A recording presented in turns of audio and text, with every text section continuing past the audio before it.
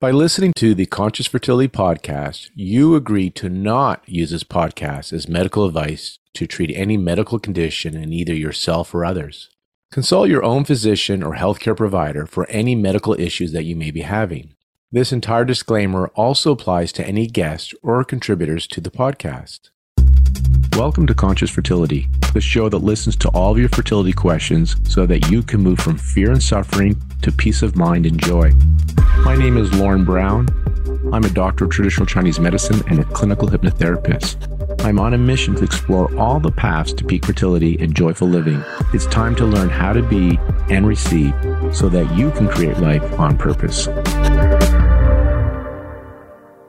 Today on the Conscious Fertility podcast, I have with me Dr. Judy Lovas, and she's zooming in for this recording all the way from Sydney, Australia, and I'm on the other side over here in Vancouver, BC. So it's nice that we have technology to bring us together. And I thought it'd be great to have Judy with us today because of her expertise and passion for eliciting the relaxation response. And she's going to go into detail about this. And I'm curious because how can this benefit not only our mental health, but our physical well-being? And so a brief background of Judy is she has her PhD from the Faculty of Medicine at the University of Sydney, and she has an eclectic background in psychology, tertiary education, massage therapy, research, and clinical practice. She has a keen interest in health and medical science, plus her passion for high-quality education, which you're going to hear today, combined to create her art and science of relaxation back in 2010. And she is a dynamic speaker. You can find her on YouTube, and she does present with knowledge and passion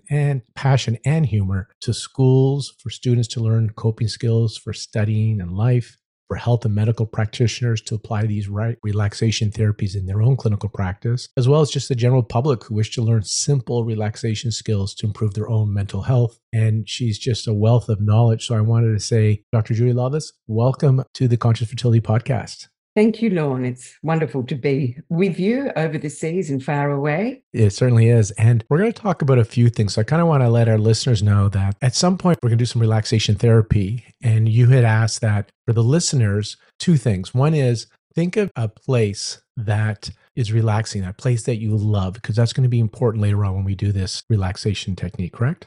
That's right. So we will do a brief relaxation. It gives people an indication of what the experience of relaxation is, and it will be a brief guided imagery session. So ideally, if listeners if you could think of a place that you love to go, and this place can be real or imaginary, somewhere that is safe and comfortable and enables you to feel good and to relax. And we'll come back to that after we have a chat. Great. So we're going to have some practical experience. And from the safety perspective, I just want to remind those, anytime you're doing a form of meditation or guided meditation imagery, make sure you're in a safe place, not operating machinery, you're not in a car, be in a place where you won't be disturbed and it's safe for you to do so. And then we're going to talk about different things because many of the listeners are looking for ways to feel better mentally and physically, and they're looking for ways to use their mind, their feeling, or elicit relaxation to give them that advantage of physical well-being, and in our listeners' cases, help them conceive. And so we're going to talk about this thing called psychoneuroimmunology, which we've talked about before on our past episodes. And you're going to come from an approach more from an evidence-based approach as well, I understand. Correct, Judy? Definitely. I mean, psychoneuroimmunology, and we can comfortably call it PNI, is an area of health science. So it provides the research and the evidence that supports the efficacy of techniques like deep diaphragmatic breathing and guided imagery. It's a very broad area of science, but it certainly has provided us with the knowledge and the understanding and the evidence that these very simple, ancient approaches, it demonstrates the mechanisms and the pathways by which they work and are good for us. And you mentioned these ancient practices because a lot of them are quite old. And now we're starting to have science validate that they can impact the body. Can you unpack the word psychoneuroimmunology? And I've even heard that they've called it PNEI or PNIE. So they've added psychoneuroendoimmunology. Correct. So can you kind of unpack that and maybe also how this is impacting us then physically as well, our thoughts and our feelings, such as what was the type of breathing? What did you describe it as? So I call it well, it is diaphragmatic breathing, which is, so you've asked numerous questions there.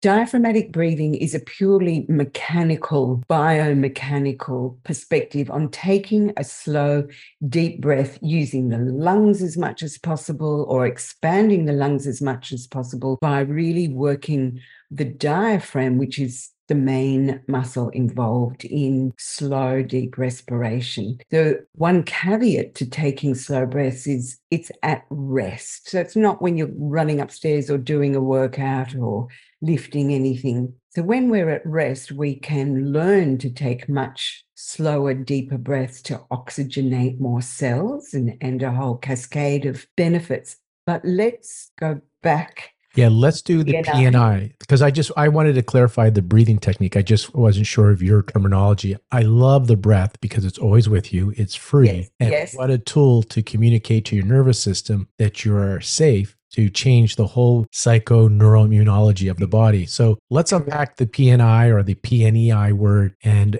why this can benefit our physical well-being through things like diaphragmatic breathing and guided imagery and other mind-body tools. Yep. Well, really, I believe that psychoneuroimmunology, PNI, is the science of mind-body health. It demonstrates what everybody understands or uses that term as, mind-body connections, mind-body health, mind-body medicines, mind-body therapies. Psychoneuroimmunology is the science of all of that. So at its simplest form of definition, psychoneuroimmunology investigates the interactions and the communications and influences between the nervous system, which you just mentioned, the endocrine or hormonal system, so endocrine and hormonal system are the same, and the immune system. And it goes to show initially at a cellular level, now at a molecular level, even beyond that, onto a genetic expression level, how these three systems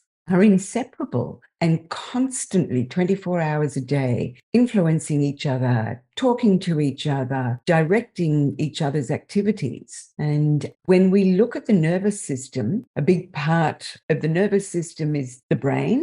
We've got the brain and the spinal cord, and then all the peripheral nerves that stem from the spinal cord to the little finger and little toe. So a large part of the nervous system, that P&I looks at the nervous system, endocrine, and immune system connections. The brain is a big part of the nervous system, and so we have cognition and all our thought processes, our mental activity. The endocrine system is hormones, which have huge impact in a variety of ways, but they're very involved. One of the things that hormones do is they are involved in our emotional states. And our immune system, again, has many functions, and we're still learning about it. But the primary function is to keep us healthy and maintain our well-being. So when you say unpack, when you want to unpack PNI, you're looking at the interactions between our thoughts and our cognition, our emotional state, and our health and well-being. And conversely, how our health and well-being impacts our emotions and our thoughts and mental states. So it's bidirectional, or as some people say, top down or bottom up. Your thoughts and your feelings have an impact on your physical body. Absolutely, without a doubt. And I've been using the term, all the literature talks about bidirectional, but I like multidirectional because it's coming at us from all directions. Immune cells are talking to different hormones, which are talking to different neuropeptides and neurotransmitters. And in terms of from brain to periphery and periphery to brain, yep, top down, bottom up. And I'm going to share some ideas, and I want you to bring in kind of the evidence and your understanding from your training and your practice. And so when we talk about that, it's multi-directional, then how everything's impacting things. When it comes to good health, physical health, or wanting to grow your family for fertility, this orchestra of the immune system and of the nervous system and of the hormonal system, to have this in balance and doing what it's supposed to be doing at the right time in the right amount, requires a balanced, vital body. And so I always share how we want to lower that resistance. We have a lot of resistance, or in Chinese medicine, we call it qi stagnation. Your resources are being pulled away for survival instead of health, creativity, and reproduction. Are you seeing this in the literature then, that our thoughts and our feelings, how they're turning, because you talked about gene expression, turning on and off genes for longevity and how they're affecting our hormonal system. So is that what you're seeing then in the literature, that our thoughts and our feelings are impacting our physical well-being? Well, yes, yes, the literature doesn't speak about it as globally as that most of the time. So these studies that are done are quite specific. So they might look at, for example, a more practical thing. Rather than our thoughts, they might look at an intervention like diaphragmatic breathing and how that can, over time, with practice, actually change genetic expression of our inflammatory process. Oh, I want to just highlight that just for our listeners, because you're talking about the diaphragmatic, the DB, the breathing technique, changing gene expression for inflammatory states in the body. And the reason that's relevant is we talk about chronic systemic inflammation or inflammaging causing accelerated biological aging, premature degenerative diseases, and possibly premature fertility decline. And so we want to be as biologically young as possible, and helping regulate inflammation would be part of that. So with a simple tool like breathing, the literature shows that you're seeing a change in this gene expression, which regulates inflammation. Well, it regulates other pathways of genetic expression, but certainly, so, pathways to do with metabolism, but certainly with the inflammatory process. And the literature and the science is demonstrating that chronic stress, chronic conditions such as pain or mood disorders like anxiety and depression, intimately linked with chronic inflammation, that's also bidirectional. And the literature is starting to no longer really focus on which came first. It really is a chicken and the egg.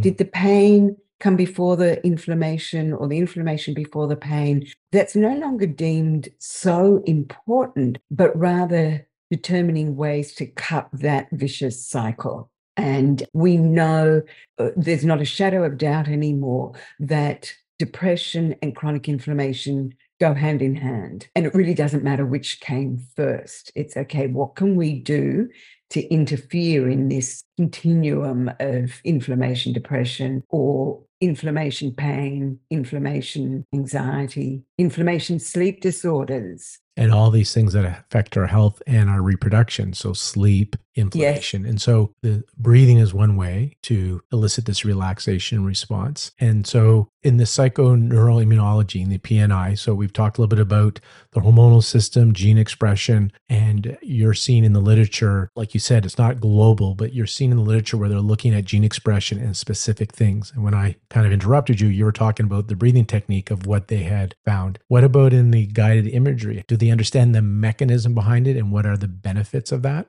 The mechanism is really interesting. Guided imagery has been used in pain management way before there was really adequate research. They just knew clinically it works. Okay, and there are and we don't have the scope in this podcast, but there are very specific ways to use guided imagery for specific chronic conditions. Later we'll have a look at guided imagery for general relaxation, which is just as important. But the evidence now demonstrates that so guided imagery is, I love the expression, the mind's eye. So when you see something in your imagination, in your mind, our physiological processes are almost the same as if we're seeing the real thing.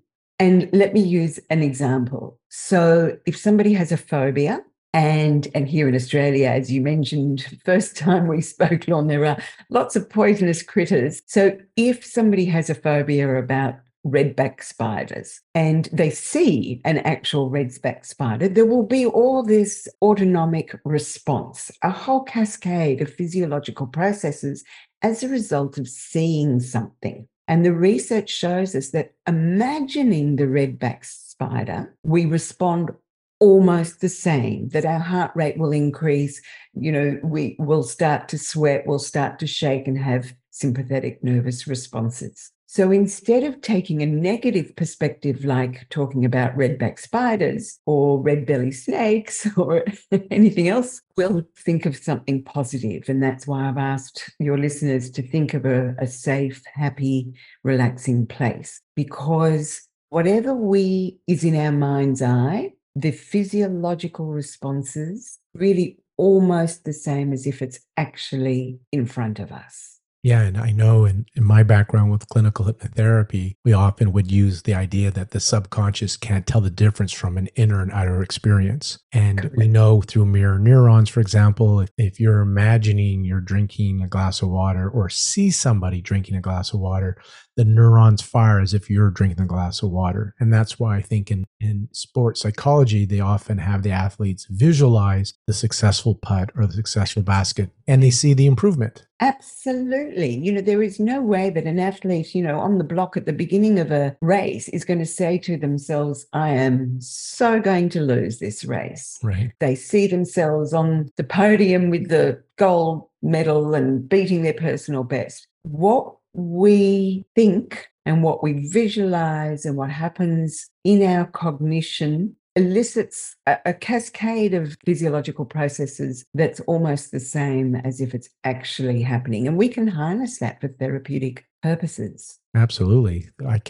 don't know who said it, but synapses that fire together wire together. And so if you're doing this rehearsal in your brain, and as you said, it can't tell the difference, whether it's happening or not, then we're really good at the negative. We can think of the red spotted, whatever spider or snake. Yes. That we were laughing because I was telling Judy that Vancouver and Australia, there's a lot of similarities, like Melbourne and Vancouver has some similarities, a little bit of Sydney. The only difference is all the creatures here, most of them won't kill you, whereas everything in Australia, they're like, don't touch that, don't touch that. Yeah. And so we're talking now about we're so good at bringing up the negative, and we'll know this because we can be thinking about something that's not happening, but thinking about something that could happen or has happened, but it's not happening now. And you start to sweat, your heart starts to pump, your muscles get tight because your body, which I say the subconscious lives in the cells in the body, doesn't know the difference. And you're saying, well, we can use that whole mechanism still and start to give it benefit and relaxation and healing. And then the body also thinks that's what it's getting. And it starts to respond as if it's getting that or it's having that experience.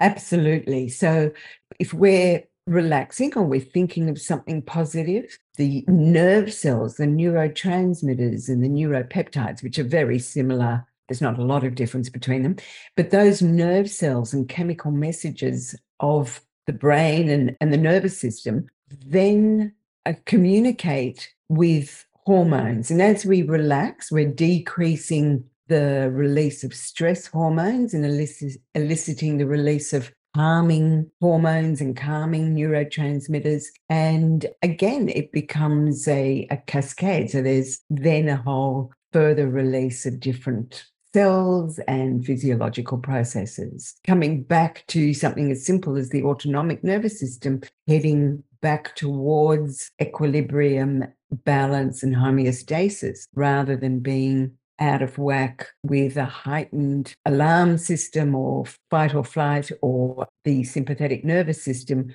we can bring that back down towards a more balanced. I always have the image of a seesaw, We're never actually at homeostasis. That wouldn't be good, actually, if we were at homeostasis. When we're at homeostasis, right? I think we talked about this before. We're at homeostasis when we're dead, right? So there's always a little balance. There should be movement, right? So a little bit of movement, but you're talking about when the swing goes way up and down, so that's where we don't feel good, either mentally or physically. And so a little bit of up and down on your seesaw, that feels good, yeah? that's normal. You know, the Yeah. body, the biochemical wash that we are is never static. So you're never at homeostasis. To me, health can be indicated by how easily do we come back down to towards a balanced state. For example, someone living with trauma or PTSD does not come back towards or finds it difficult, they can, but may find it very difficult and over a long period of time to come back towards a more balanced state. And this is why I wanted to talk with you, Judy, because many of the people I see will share that after a menstrual cycle, so they're not pregnant, or after an unsuccessful IVF cycle, or after or of a miscarriage, that they call it fertility stress or trauma. And these tools then are able to help them get back into that equilibrium, that place better. And that's a sign of health, because sometimes that can throw them off. And then now they got the stress hormones, they got lack of blood flow because of the tension, the gene expression. So this is all about how quickly can we support them by using these techniques, support yourself to get back into that better state of balance. Absolutely. And I think it's very important to highlight, see, I no longer say to stress, but I say to highlight that so relaxation skills are exactly that they are a practical skill, and we don't become proficient at a skill unless we practice regularly. So I really want to emphasize that if you have the opportunity to learn how to take slow, deep breaths, diaphragmatic breathing,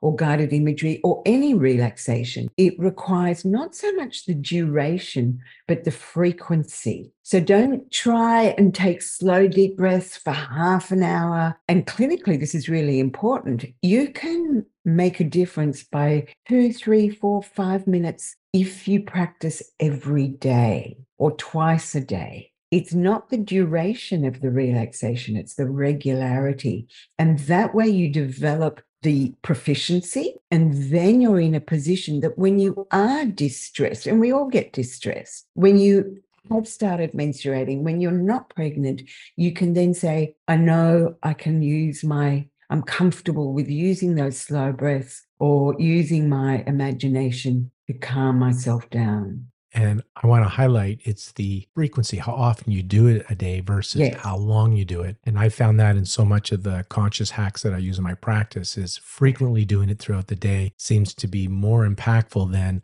like, if you did it 4 20-minute sessions in a day is better than 100-minute session. And that 100 minutes is more than the 80-minute total, right? So if you do 4 20-minute practices, that's 80 minutes total for the day. But those 4 times at 20 minutes each is so much more impactful than just once at 100 minutes. Correct. But I bring it down because, not everybody has 80 minutes in a day. That was just an example.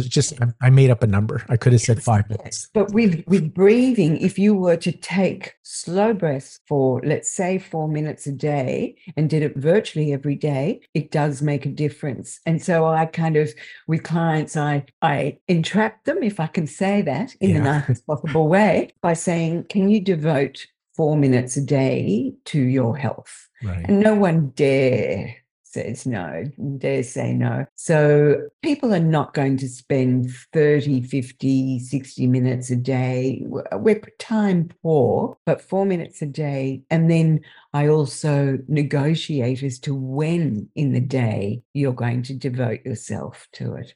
And do you have a time that you would usually recommend? Yes, I do. And when you hop into bed, I mean, even if you're a shift worker, and so it's not nighttime, but whenever, most people do go to bed in a 24-hour cycle. And so when you hop into bed, and I teach people, what position to be in, which isn't difficult, and how to take slow breaths. And the feedback that I've got is I've had feedback consistently over years. Fell asleep quickly for the first time in years. People who wake up at 3 o'clock in the morning, I got back to sleep.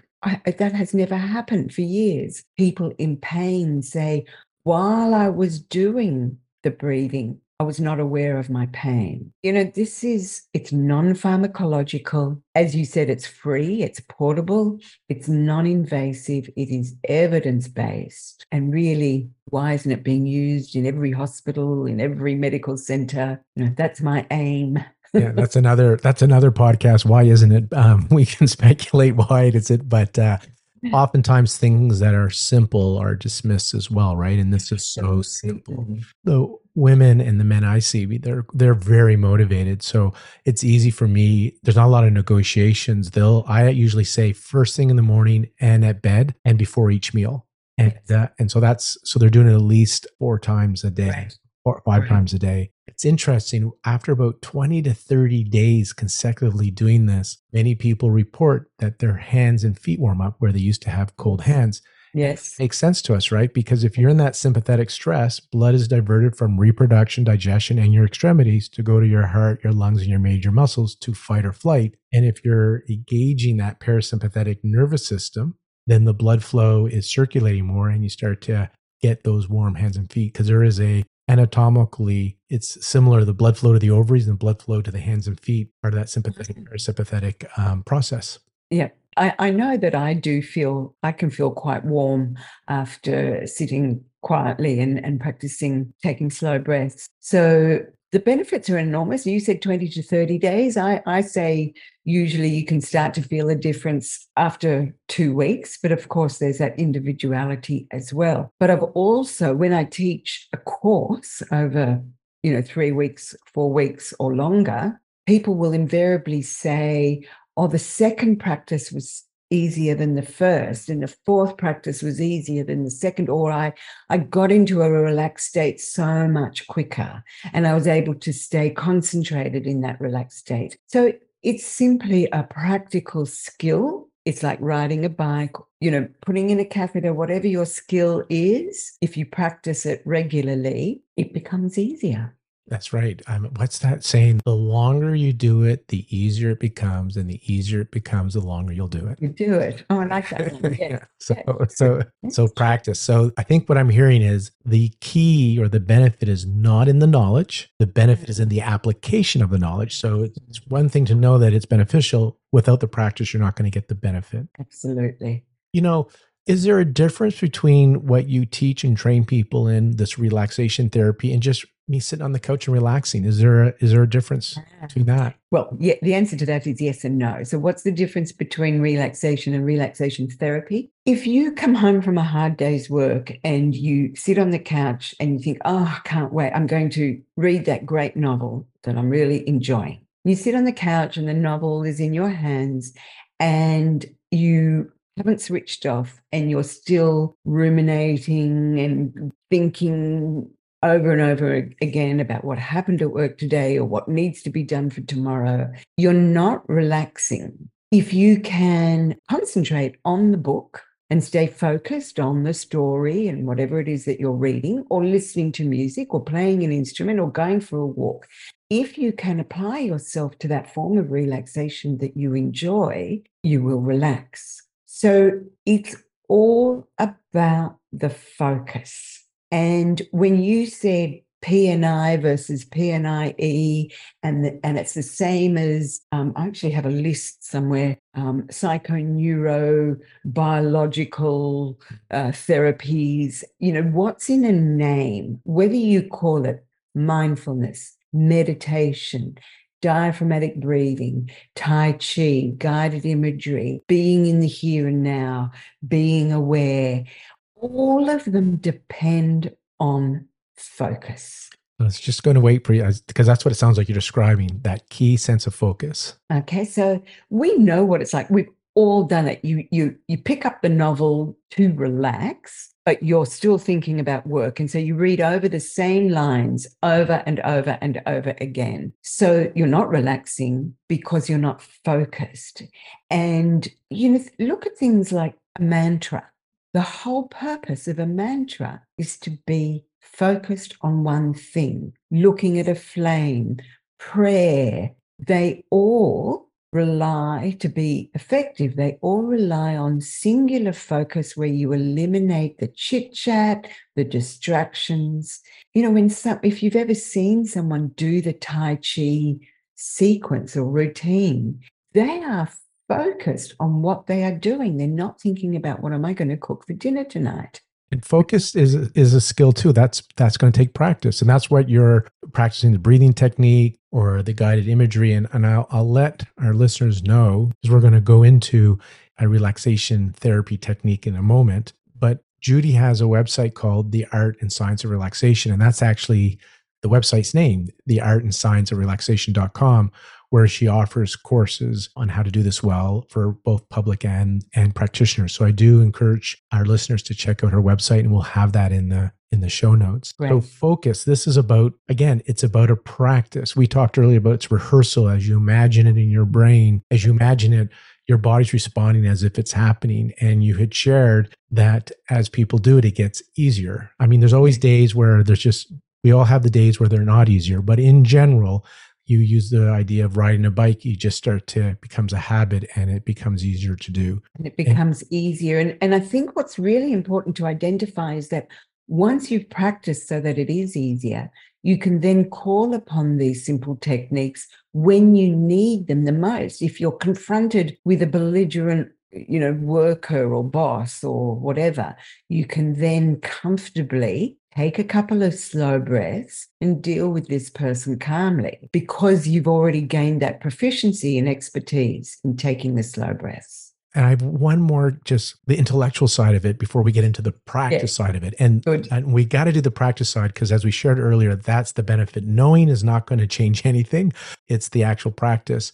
But I was just wondering, I don't know if we really touched on it in detail, but the evidence that supports this relaxation therapy for certain chronic conditions, what have you seen in the literature, and what have you seen in your practice of these techniques that have responded well to it? In my practice, I've seen people respond well so I classify chronic conditions as pain, and there's a whole host of different pain, mood disorders, and there's a whole range of different anxieties and depression, sleep disorders, trauma, and inflammatory conditions. So if you were to look at any chronic condition, I would imagine that, or I believe that they'd fall under one of those. Clinically, we know it works. It works immediately. I've had people who've never taken slow, deep breaths, and they've said, oh my goodness, I was not aware of my pain nearly as much in that short session then. And then over time, it works. The literature is increasingly,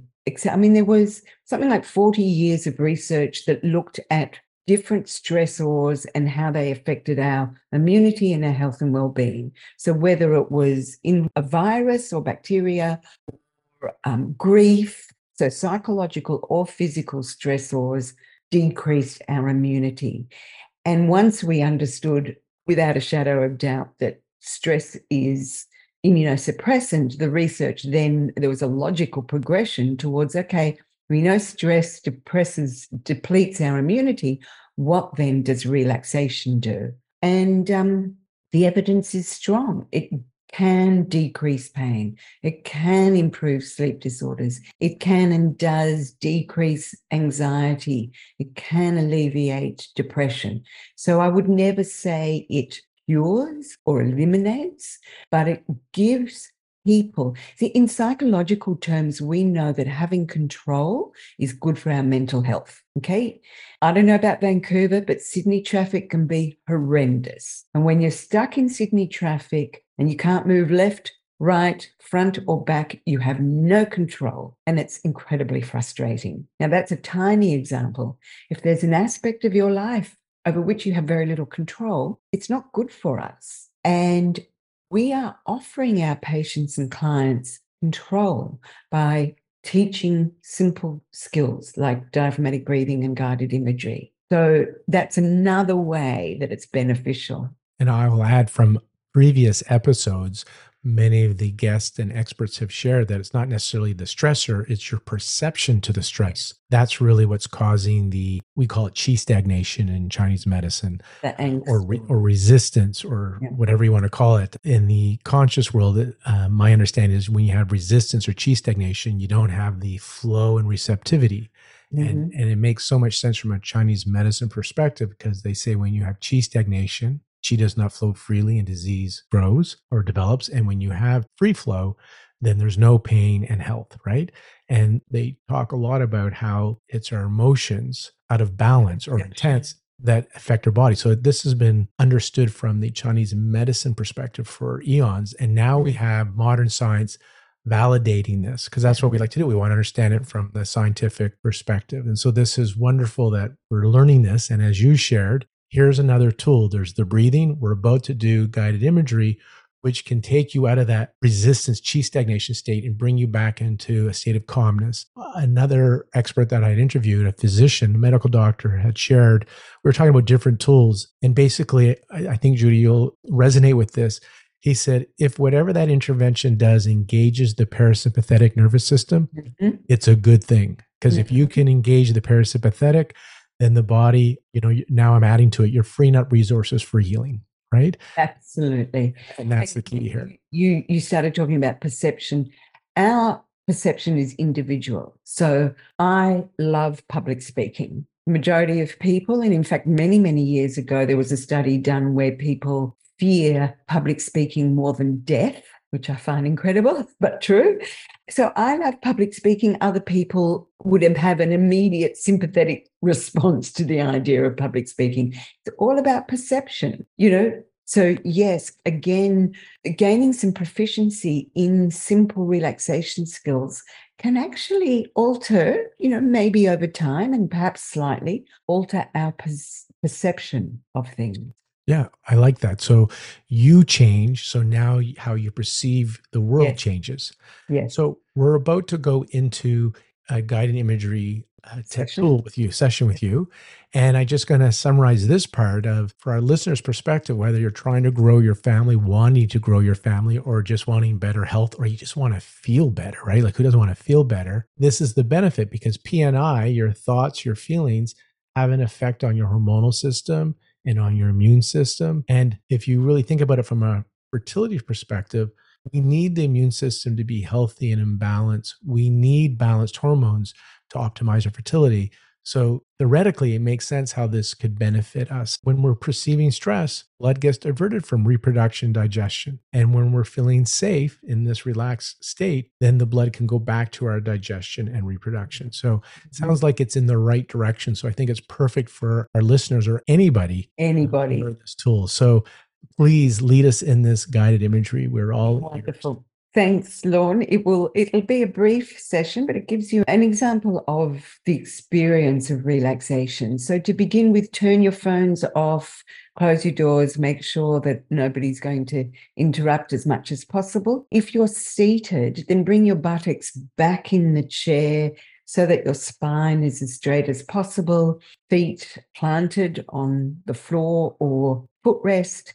And if you're lying down on your back, again, positioning your spine as straight as you comfortably can, and maybe a support under your knees that is good for your lower back and softens the abdominal musculature. And then we asked you to think of a place that is relaxing, that you really enjoy being there, and certainly that is safe. And it can be real or imaginary. So my imaginary relaxed place is on a fluffy white cumulus cloud. And once you've got that place in mind, then if you're comfortable, certainly close your eyes. And let's begin by simply bringing your awareness, as I mentioned before, your focus to yourself and to you. And it's not very often that people encourage you to take time out for yourself. So a few seconds simply to bring yourself back to you, say hello, and maybe from a bird's eye perspective, be aware of your position, how you're seated, and allow yourself to focus on what I'm saying. Perfectly normal for other thoughts to come into our mind, allow them to drift away, come back to you. And when you're ready, in your own time, begin to think of your favorite place. And always, as other thoughts come to mind, allow them to slip away and come back to this wonderful place that enables you to feel calm, happy. In your own time, bring your awareness to the sights around you. What do you see here in this wonderful place? All your awareness on what you see.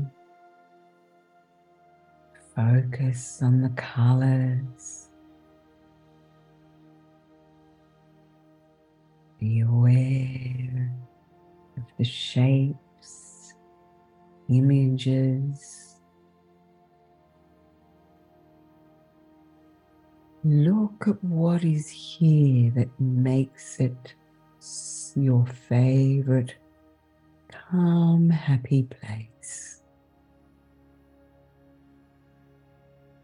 Be aware of the colors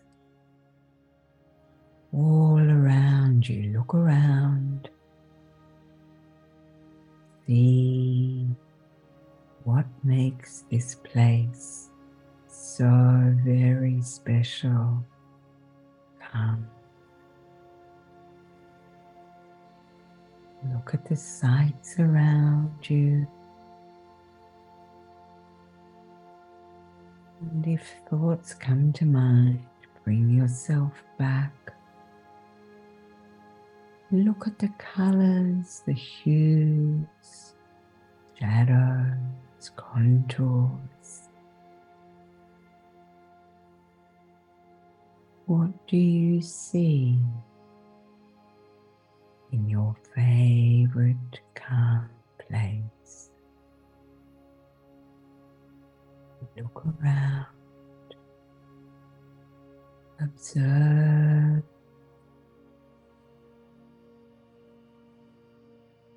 notice the visual detail in front, behind, above. Notice the colors,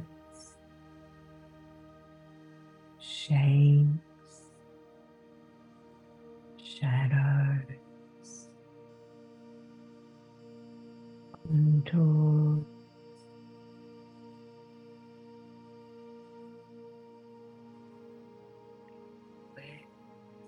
What you see.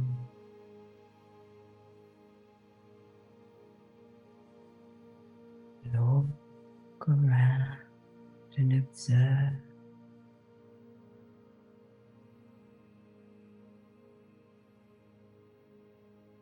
Aware of the sights around you. And gently in your own time, your own pace, begin to notice the sounds around you in your favorite place. Listen.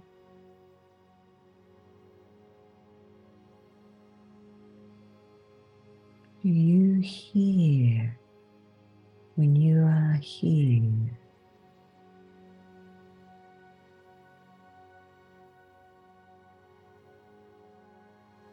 Listen to the sounds around you that make this your favorite place.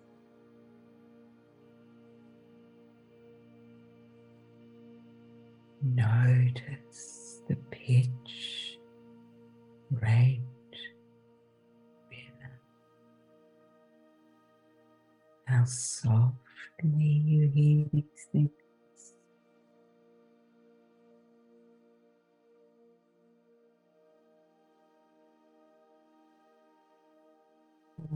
your awareness on the sounds of your favorite place.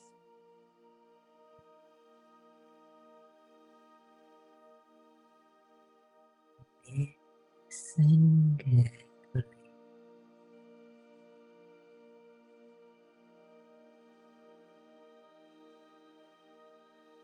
Hear your favorite sounds.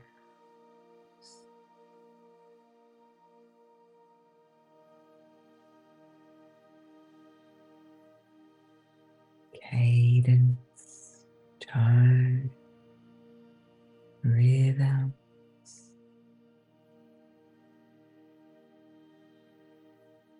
silence.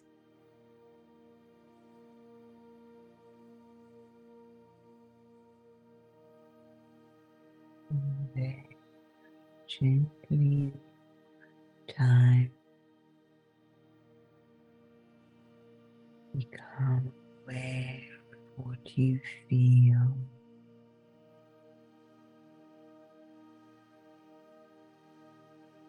Sensations of your favorite space.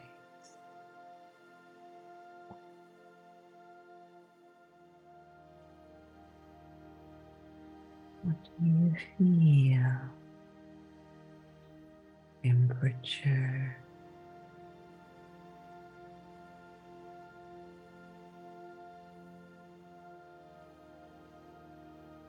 air breeze. It's below your feet. And emotion.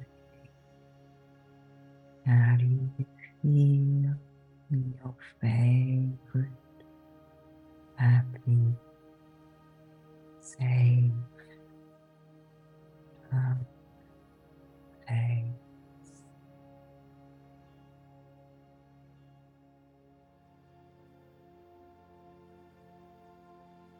All your awareness on being here and feeling calm.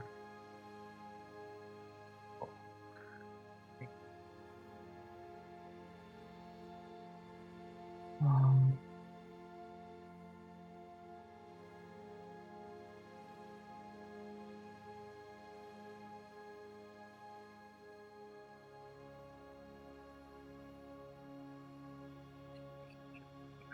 Time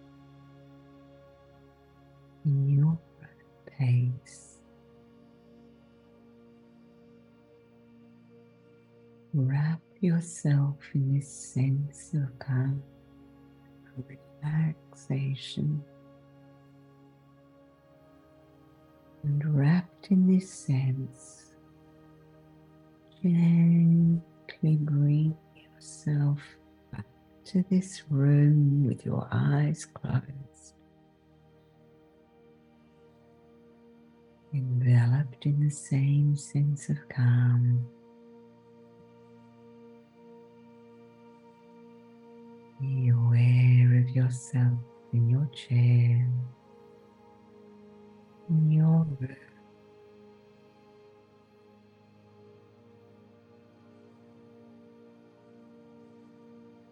Gently wiggle your toes when you're ready.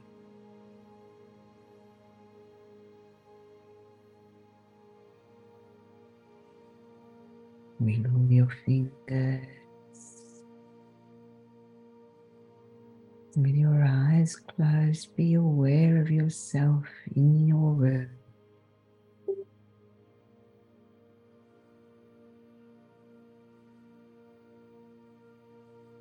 And when you're ready, gently rub your hands together. Generate some warmth in your hands and place them over your eyes. And take your time to open your eyes. It's no rush.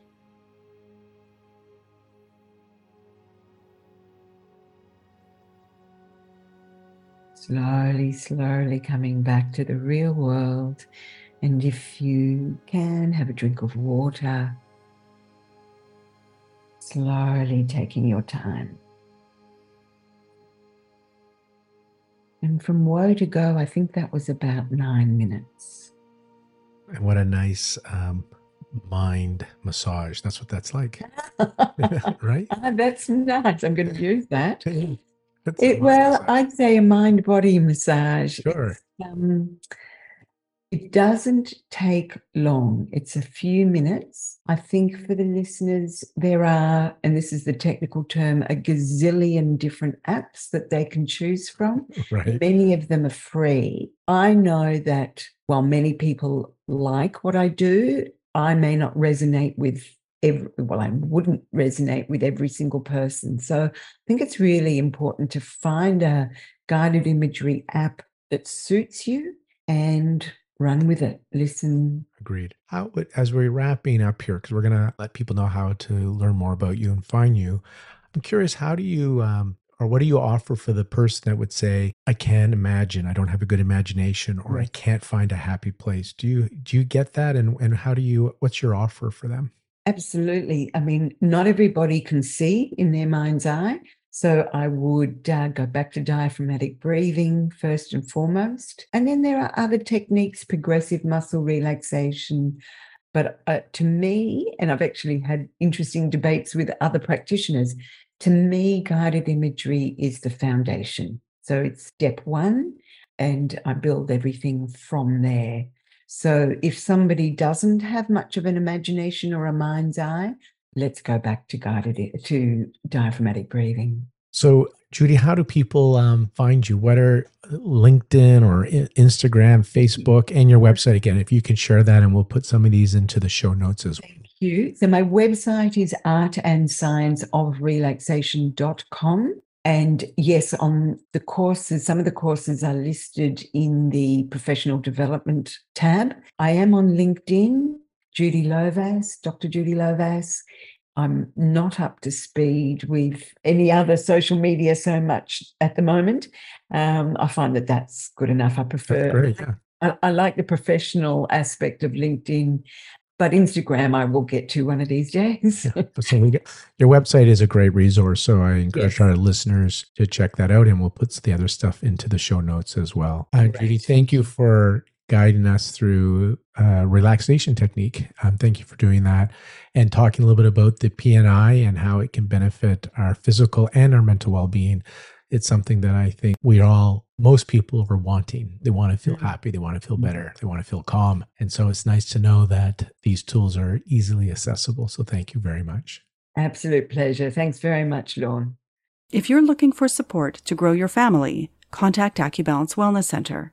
At AccuBalance, they help you reach your peak fertility potential through their integrative approach, using low-level laser therapy, fertility acupuncture, and naturopathic medicine. Download the AccuBalance Fertility Diet and Dr. Brown's video for mastering manifestation and clearing subconscious blocks. Go to accubalance.ca, that's ACUbalance.ca.